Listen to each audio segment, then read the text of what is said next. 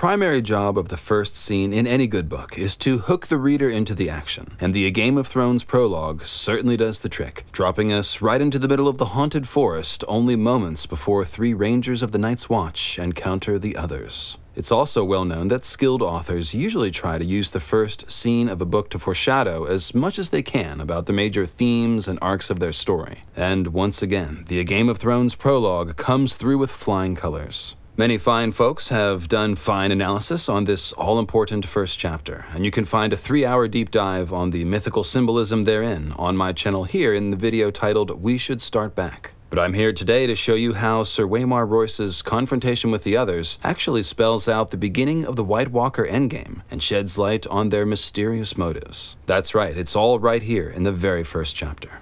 So hey there friends and fellow mythheads, it's Lucifer Means Lightbringer. I have to apologize to you all, for it seems that following the path of symbol and archetype has led us to pile heresy on top of heresy of late. That's right, all we did was innocently follow the rabbit trail of the King's Guard symbolizing the others, and pretty soon we are reordering the events of the Long Night and claiming to have discovered the very origins of the others. Well, let the haters hate, because we've only begun exploring the ramifications of Azor Ahai the Dragon Lord having become Night's King, and, along with Night's Queen, the creator of the others, and there's lots more to discover still. If you like these videos and you want to keep the heresy rolling, please make sure you have clicked on that red subscribe button below, and I know this is asking a lot, but please also click the like button, and maybe leave a comment if you're really feeling it. If you'd like to support the program financially, you can do that through a monthly Patreon pledge or through a one-time donation at paypal.me/mythalastronomy. And thanks very much to everyone who has already done so. You're the reason I can make these videos. All right, let's rip into the exciting notion of a new Night's King arising to lead the others. Our first clue that the White Walkers are, at the very least, looking for someone special comes in the A Game of Thrones prologue, where we see 6 White Walkers murder brave Sir Waymar Royce in cold butchery after he loses the duel to the first one. That's actually the first part of the clue right there, the sequence of this entire exchange. The others almost certainly could have murdered Waymar and his company at any time, as they did the Wildling party that Waymar, Garrett, and Will were tracking. But instead, they exhibited intentional strategy and timing by killing the Wildlings and then removing their bodies, which had the effect of luring the Rangers further along to the specific place where the others then chose to emerge and confront the Rangers. Then, only one other stepped forward to challenge Waymar, while the other 5 remained standing back. Behind him, to right, to left, all around him, the Watchers stood patient, faceless, silent, the shifting patterns of their delicate armor making them all but invisible in the wood. Yet they made no move to interfere. So once again, you can see that the others are refusing to simply kill Waymar as quickly as they can. So, logically, we can infer that they must have some other objective, pun intended. If their goal isn't simply to kill the Night's Watch, then what is it, right? Are they testing Sir Waymar and thereby the Watch for skill, just to assess their foe? Or were they perhaps testing Waymar to see if he was some sort of prophesied figure? Someone perhaps like the dreaded Azor Ahai Reborn, nemesis of the others? Or might they, as the title of this video suggests, be looking for someone to make into a new Night's King, a new leader of the others? After all, if the Green Seers and the Targaryens have prophecies about Azor Ahai and the prince that was promised emerging to fight the others, it stands to reason that the others may be on the lookout for him too, right? They can certainly see the bloody red comet, you know? And if the others are looking for a new Night's King, well, that may also be a matter of prophecy or of qualifications, hence the testing. Whatever the case, what we can observe is that the others continue to watch, motionless, until... Then Royce's parry came a beat too late. The pale sword bit through the ringmail beneath his arm. The young lord cried out in pain. Blood welled beneath the rings. It steamed in the cold, and the droplets seemed red as fire where they touched the snow. Sir Waymar's fingers brushed his side. His moleskin glove came away soaked with red. The other said something in a language that Will did not know. His voice was like the cracking of ice on a winter lake, and the words were mocking. Sir Waymar Royce found his fury. "For Robert!" he shouted, and he came up snarling, lifting the frost-covered longsword with both hands and swinging it around in a flat sidearm slash with all his weight behind it. The other's parry was almost lazy. When the blades touched, the steel shattered. A scream echoed through the forest night, and the long sword shivered into 100 brittle pieces, the shards scattering like a rain of needles. Royce went to his knees, shrieking, and covered his eyes. Blood welled beneath his fingers. The watchers moved forward together, as if some signal had been given. Swords rose and fell, all in a deathly silence. It was cold butchery. The pale blades sliced through the ring mail as if it were silk. Will closed his eyes. Far beneath him, he heard their voices and laughter, sharp as icicles.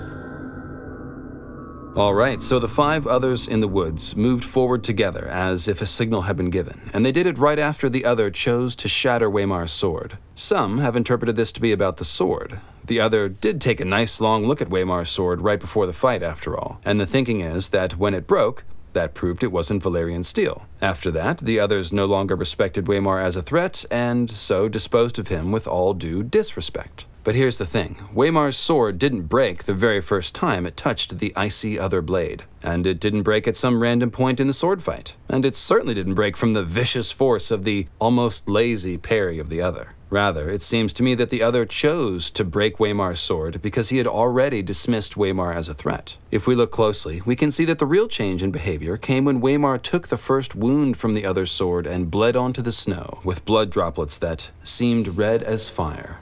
It is at this point that the other first speaks in his mocking tone, which implies dismissal, and then the next move is the lazy parry, which breaks the sword. In other words, Waymar is being dismissed by the sword breaking, not after the sword breaking. So what's so important about Waymar bleeding? Do the others simply play by one-hit kill rules? Was that icy laughter basically otherish for, "You lose," or "Game over"? Or perhaps they were looking for someone who doesn't bleed. Someone who's undead, like Cold Hands, or like Jon Snow will be by the time he confronts his first other. Now here's the thing, I actually don't hate the idea that the sword breaking was a key sign to the others that Waymar could be easily dismissed. And actually, the sword breaking idea might complement the idea that his bleeding was also a key sign. After all, by the time Jon meets the others, it will be both as an undead person and as someone with Valyrian steel in their hand. If the others do have some sort of prophecy, then they may well be on the lookout for an undead person with a Valyrian steel, or we might say dragon steel, sword, because that's ultimately who's going to face them. Whatever it was about Sir Waymar that caused him to fail his test with the others, fail he did, and it's clear that the others rapidly shifted from giving Waymar the respect of a ritual-like one-on-one sword duel to dispatching him with cold butchery and mocking laughter. So here's the big question. What were the others planning on doing to Waymar if he had measured up, or if he had been some sort of prophesied figure whom the others were watching for? Something other than kill him, obviously, since that's what they did when he failed. So what was it? We have 2 choices that I can see. If the others are looking out for a threat, a great warrior like Azor Ahai Reborn, then it's possible that all the others would have instantly attacked if, say, Waymar's sword had caught fire, or if he had managed to kill the first other. Or perhaps they would have called in the reinforcements of ice spiders and wights to deal with this more serious foe. The other possibility is that the others, as I suggest in the title of the video, are looking for someone whom they can make into a new Night's King. Not only does this make sense for all the narrative reasons and symbolic reasons that we've covered in the last few videos that suggest that the others should have a king, and that person should be some sort of frozen Azor Ahai figure. I believe that George is actually feeding us a very nice symbolic clue about who the others are looking for in the fate of Sir Waymar, because George basically turns him into a frozen Azor Ahai Night's King ice wizard person at the end of the chapter. To wit, let's have a look at the horror that George has fashioned at the conclusion of this first chapter of A Game of Thrones. Royce's body lay face down in the snow, one arm outflung. The thick sable cloak had been slashed in a dozen places. Lying dead like that, you saw how young he was. A boy. He found what was left of the sword a few feet away, the end splintered and twisted like a tree struck by lightning. Will knelt, looked around warily, and snatched it up. The broken sword would be his proof. Garrett would know what to make of it, and if not him, then surely that old bear Mormont or Maester Aemon. Would Garrett still be waiting with the horses? He had to hurry. Will rose. Sir Waymar Royce stood over him. His fine clothes were a tatter, his face a ruin. A shard from his sword transfixed the blind white pupil of his left eye. The right eye was open. The pupil burned blue. It saw. The broken sword fell from nerveless fingers. Will closed his eyes to pray. Long, elegant hands brushed his cheek, then tightened around his throat. They were gloved in the finest moleskin and sticky with blood, yet the touch was icy cold. Alright, so I know that Waymar is in actuality just a common ice wight here, nothing special. But what I want to talk about is the symbolism. Of course, right? Waymar is implied both specifically as a Night's King figure and more generally as some kind of ice wizard who has transcended death and obtained new icy magical powers. Which is exactly how we should think of someone who becomes a Night's King, whether that's the original Azor Ahai, or Jon Snow, or Euron, or anyone else. There are two ways in which Waymar is implied as having obtained an icy version of the fire of the gods. And when I say fire of the gods, I really just mean the magical power and knowledge of the gods. First, we have the one-eyed symbolism of Odin, and then we have the broken tree struck by lightning symbolism of the Grey King. The one-eyed symbolism is easy to recognize as a call-out to the Norse god of shamanic magic, Odin, as George Martin has made quite liberal use of Odin mythology and the related mythology of Yggdrasil, Odin's magical tree, in fashioning his own weirwood trees and green seer wizards. I've explored this at length in the Weirwood Compendium podcast series, but the main thing to know here is that having one eye is Odin's chief calling card. He appears in countless forms, even those of animals, but always with one eye. Odin lost that eye in exchange for opening his third eye, so to speak. He traded it for a drink from the Well of Mimir, which, speaking in general terms, gave Odin increased magical knowledge and power. Therefore, the one-eye symbol is not only Odin's calling card, but specifically represents the concept of sacrificing your physical body or life to gain magic power. Along the same lines, the other very famous way that Odin gained magical power was by being hanged from the ash tree Yggdrasil for 9 days, after which he was able to transcend death and see the runes. Enter Bloodraven, the living tree statue, who has both symbols. He's lost one physical eye, but has pried open his third eye all the way to gain magical sight, like Odin. Bloodraven is also hung on the tree, only in the root zone, quite literally tied to the weirwood by its roots, and even pierced by them, just as Odin was tied to Yggdrasil and pierced to the tree with his spear. On a thematic level, Bloodraven has certainly sacrificed much to gain the power of green seer magic. And if you think about it, the same is true of Bran and Daenerys and the Undying of Qarth and pretty much everyone else who seeks magical power in A Song of Ice and Fire. So getting back to Waymar, we see that one of the shards of his broken sword has blinded his left eye, and that his right eye now burns blue. This blue is of course literally burning with magical fire, the same magical fire that animates his resurrected body. So Waymar has kind of done the Odin trick here. He's become one-eyed, but he's gained magical power, and he did this while defeating death, just as Odin is thought to have died and then transcended death when he hung from Yggdrasil. That's why I say that Martin is using symbolism to imply Waymar as possessing an icy version of the fire of the gods. He's become an Odin figure, but unlike Bloodraven, he's coded in the language of ice. This is confirmed by the broken sword symbol, the end of which is splintered and twisted like a tree struck by lightning. Lightning is already a classic symbol of the fire and power of the gods throughout mythology, and George has specifically made use of this idea in his Grey King mythology. Check this out. It was the Grey King who brought fire to the earth by taunting the storm god until he lashed down with a thunderbolt, setting a tree ablaze. Now, this isn't to say that the Grey King has anything to do with this specifically. Rather, I'm showing you that Martin has used the symbol of a tree struck by lightning to embody the Promethean concept of bringing the fire of the gods from the heavens down to the earth. The others are also described as moving and striking like lightning, so this broken sword twisted like a lightning-blasted tree, which has been broken by the others, is specifically a symbol of the icy fire of the gods, which animates the others. Thus, we see two symbols of obtaining the fire or power of the gods manifest themselves, alongside Waymar's death and resurrection. Waymar is given the icy blue version of the one-eye Odin symbolism at the same time that his sword is transformed into the tree struck by lightning symbol. And so, you can see that when undead Waymar rises from the snow to kill his fellow Night's Watch brother Will, he's in fact showing us more than our first ice wight. Unpacking the symbolism here allows us to see that resurrected Waymar is being presented as an ice Odin figure, as some sort of powerful ice magic sorcerer. Who could this be, guys? What do you think? Who is it that goes through some sort of death transformation, bleeding out in drops as red as fire, only to gain the power of icy White Walker magic? This can only be our Night's King Azor Ahai figure, right? Waymar is manifesting this archetype right after the others gave him that test, and as I alluded to a minute ago, I think that's a clue about who they are really seeking here. Someone who can become a new Night's King, a new ice magic wizard who can defeat death. To put it simply, in terms of the surface level plot, Waymar fails and is killed, but in terms of symbolism, the others have effectively transformed him into a White Walker king.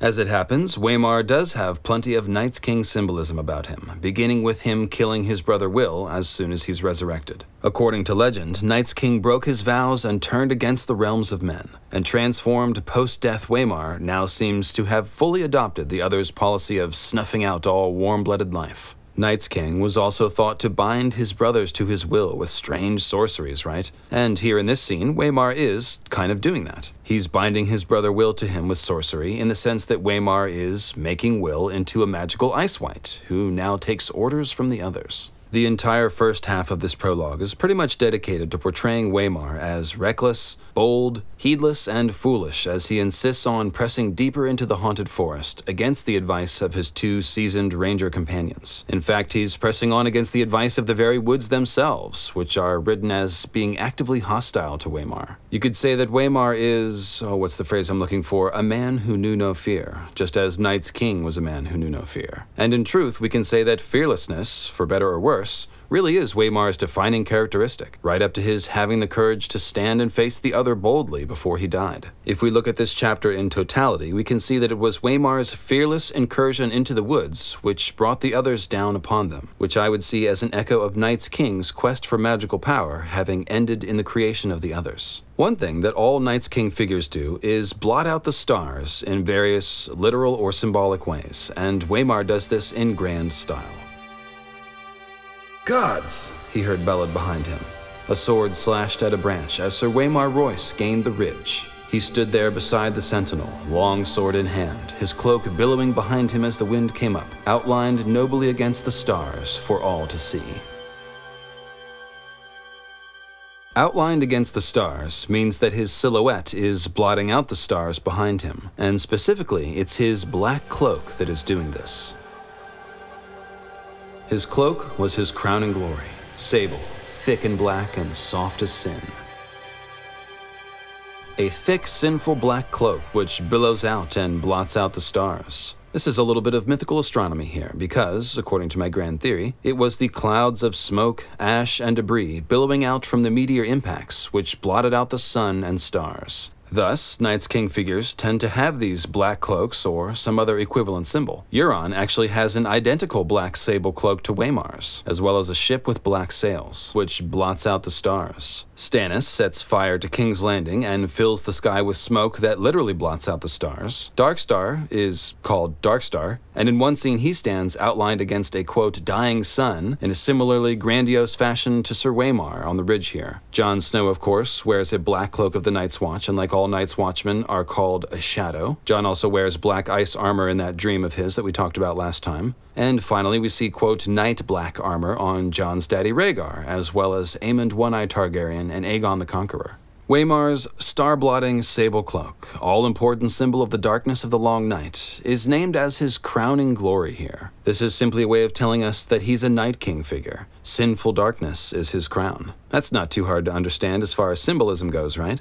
The golden crowns that kings have worn all throughout history symbolize the sun's rays and the divine favor of the sun god thought to be conferred onto the king. Inverting that golden crown into a black crown is therefore a perfect symbol for someone who is king of the long night, which was a time when the sun's face was darkened. For example, Stannis was described as looking like he wore a shadow crown in his very first scene, which we covered last video. Euron wears a black iron crown, and Aemond One-Eye wore the black crown of Aegon the Conqueror, who is himself another Night's King figure. Even the Stark Kings of Winter have a black crown, which makes sense because the Starks seem to have a connection to both Night's King and the others, and because the title King of Winter is similar to the idea of a King of Night. The Long Night was also a long winter, and either way, we're talking about the idea of someone who is king when the sun is either weakened or gone, hence the black crown symbol. Regarding Waymar, his version of the black crown symbol is specifically a sinful cloak of billowing darkness, which seems easy to interpret as a symbol of the long night darkness and the sin which caused it.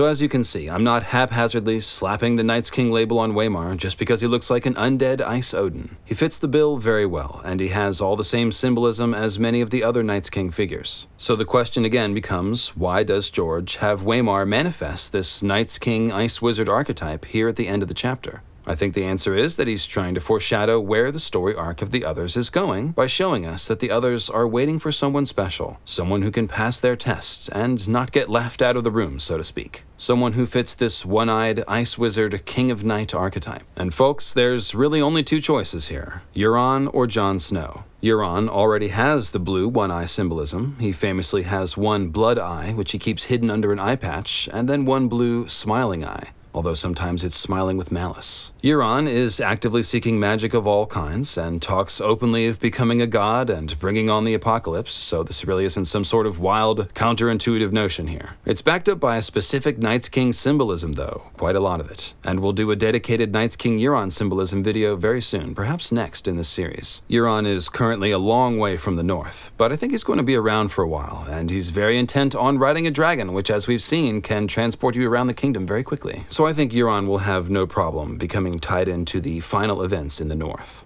He's certainly shaping up to be the final third act villain in a narrative sense, and it would be hard for him to do that if he had nothing to do with the others. As for Jon Snow, well, he too is going to get his own video in this series, solely dedicated to showing the foreshadowing for him becoming a new Night's King and leader of the others. But I will give you a brief rundown of what it involves before we call it a wrap here. Call it a teaser. First, Jon compares very well to Waymar physically. He's from an ancient First Man house, he's dark of hair, long face, gray eyes, and Jon and Waymar are even the only two people to wear moleskin gloves in the series. This is actually important because it could explain why the others might have thought Waymar could be Jon, because of the moleskin glove prophecy. No, I'm kidding. It's because Waymar literally looks like Jon and was about the same age. They even share some of the same blood, as there have been several somewhat recent Stark-Royce intermarriages. The second thing foreshadowing Night's King Jon is that the Starks may be related to Night's King, according to Old Nan. So it may be that the others simply need a Stark for their king in the way that Azor Ahai Reborn should be a dragon rider and a Targaryen.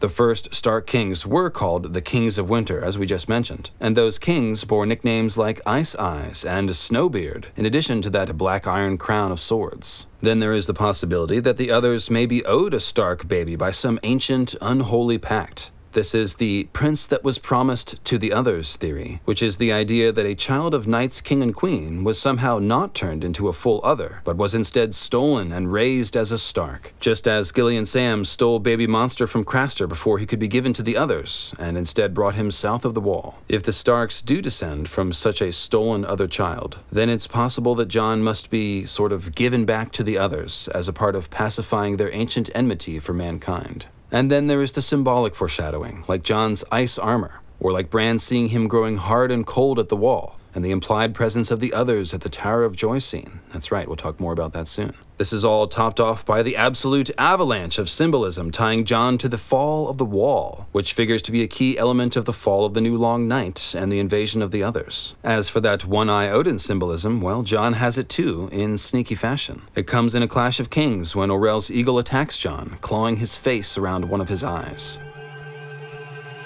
Half his world was black. "My eye," he said in sudden panic, raising a hand to his face. Jon ultimately ends up with a scar running across his eye, but as you can see, he's initially blinded by the wound. Most importantly, the lines here are written to match the eye wounding scene at the end of the Waymar prologue, which ties Jon to these ideas about defeating death and obtaining the frozen fire of the gods. Jon's chapter says this: "The blood kept running down into his right eye, and his cheek was a blaze of pain. When he touched it, his black gloves came away stained with red." Those are Jon's black moleskin gloves, stained with red blood, to be exact. So now check out Waymar checking out his first wound against the other. Sir Waymar's fingers brushed his side. His moleskin glove came away soaked with red. It's almost the same line exactly. His black gloves came away stained with red, versus his moleskin glove came away soaked with red. Now here's the end of Waymar's chapter as he strangles Will. Long, elegant hands brushed his cheek and then tightened around his throat. They were gloved in the finest moleskin and sticky with blood, yet the touch was icy cold. Jon touches his own cheek, staining his gloves red, and here Waymar's bloody gloves touch Will's cheek. I hope the reason why Martin would create parallels between these two eye-wounding scenes is obvious by now. It implies that Jon should be in the Waymar role, and that he may be destined to acquire the icy fire of the others, as Waymar and Night's King did. There are several ways this could manifest in the story, though, and we'll cover all that in the Night's King Jon video, so start getting pumped for that. The same goes for Night's King Euron. There are a couple of different ways it could play out. I'll make a video about that, and you should start getting pumped like Arnold for that too. You can also get a head start by diving into the podcast playlists titled Moons of Ice and Fire and Blood of the Other, which you can find under the playlist tab on Ye Old YouTube channel.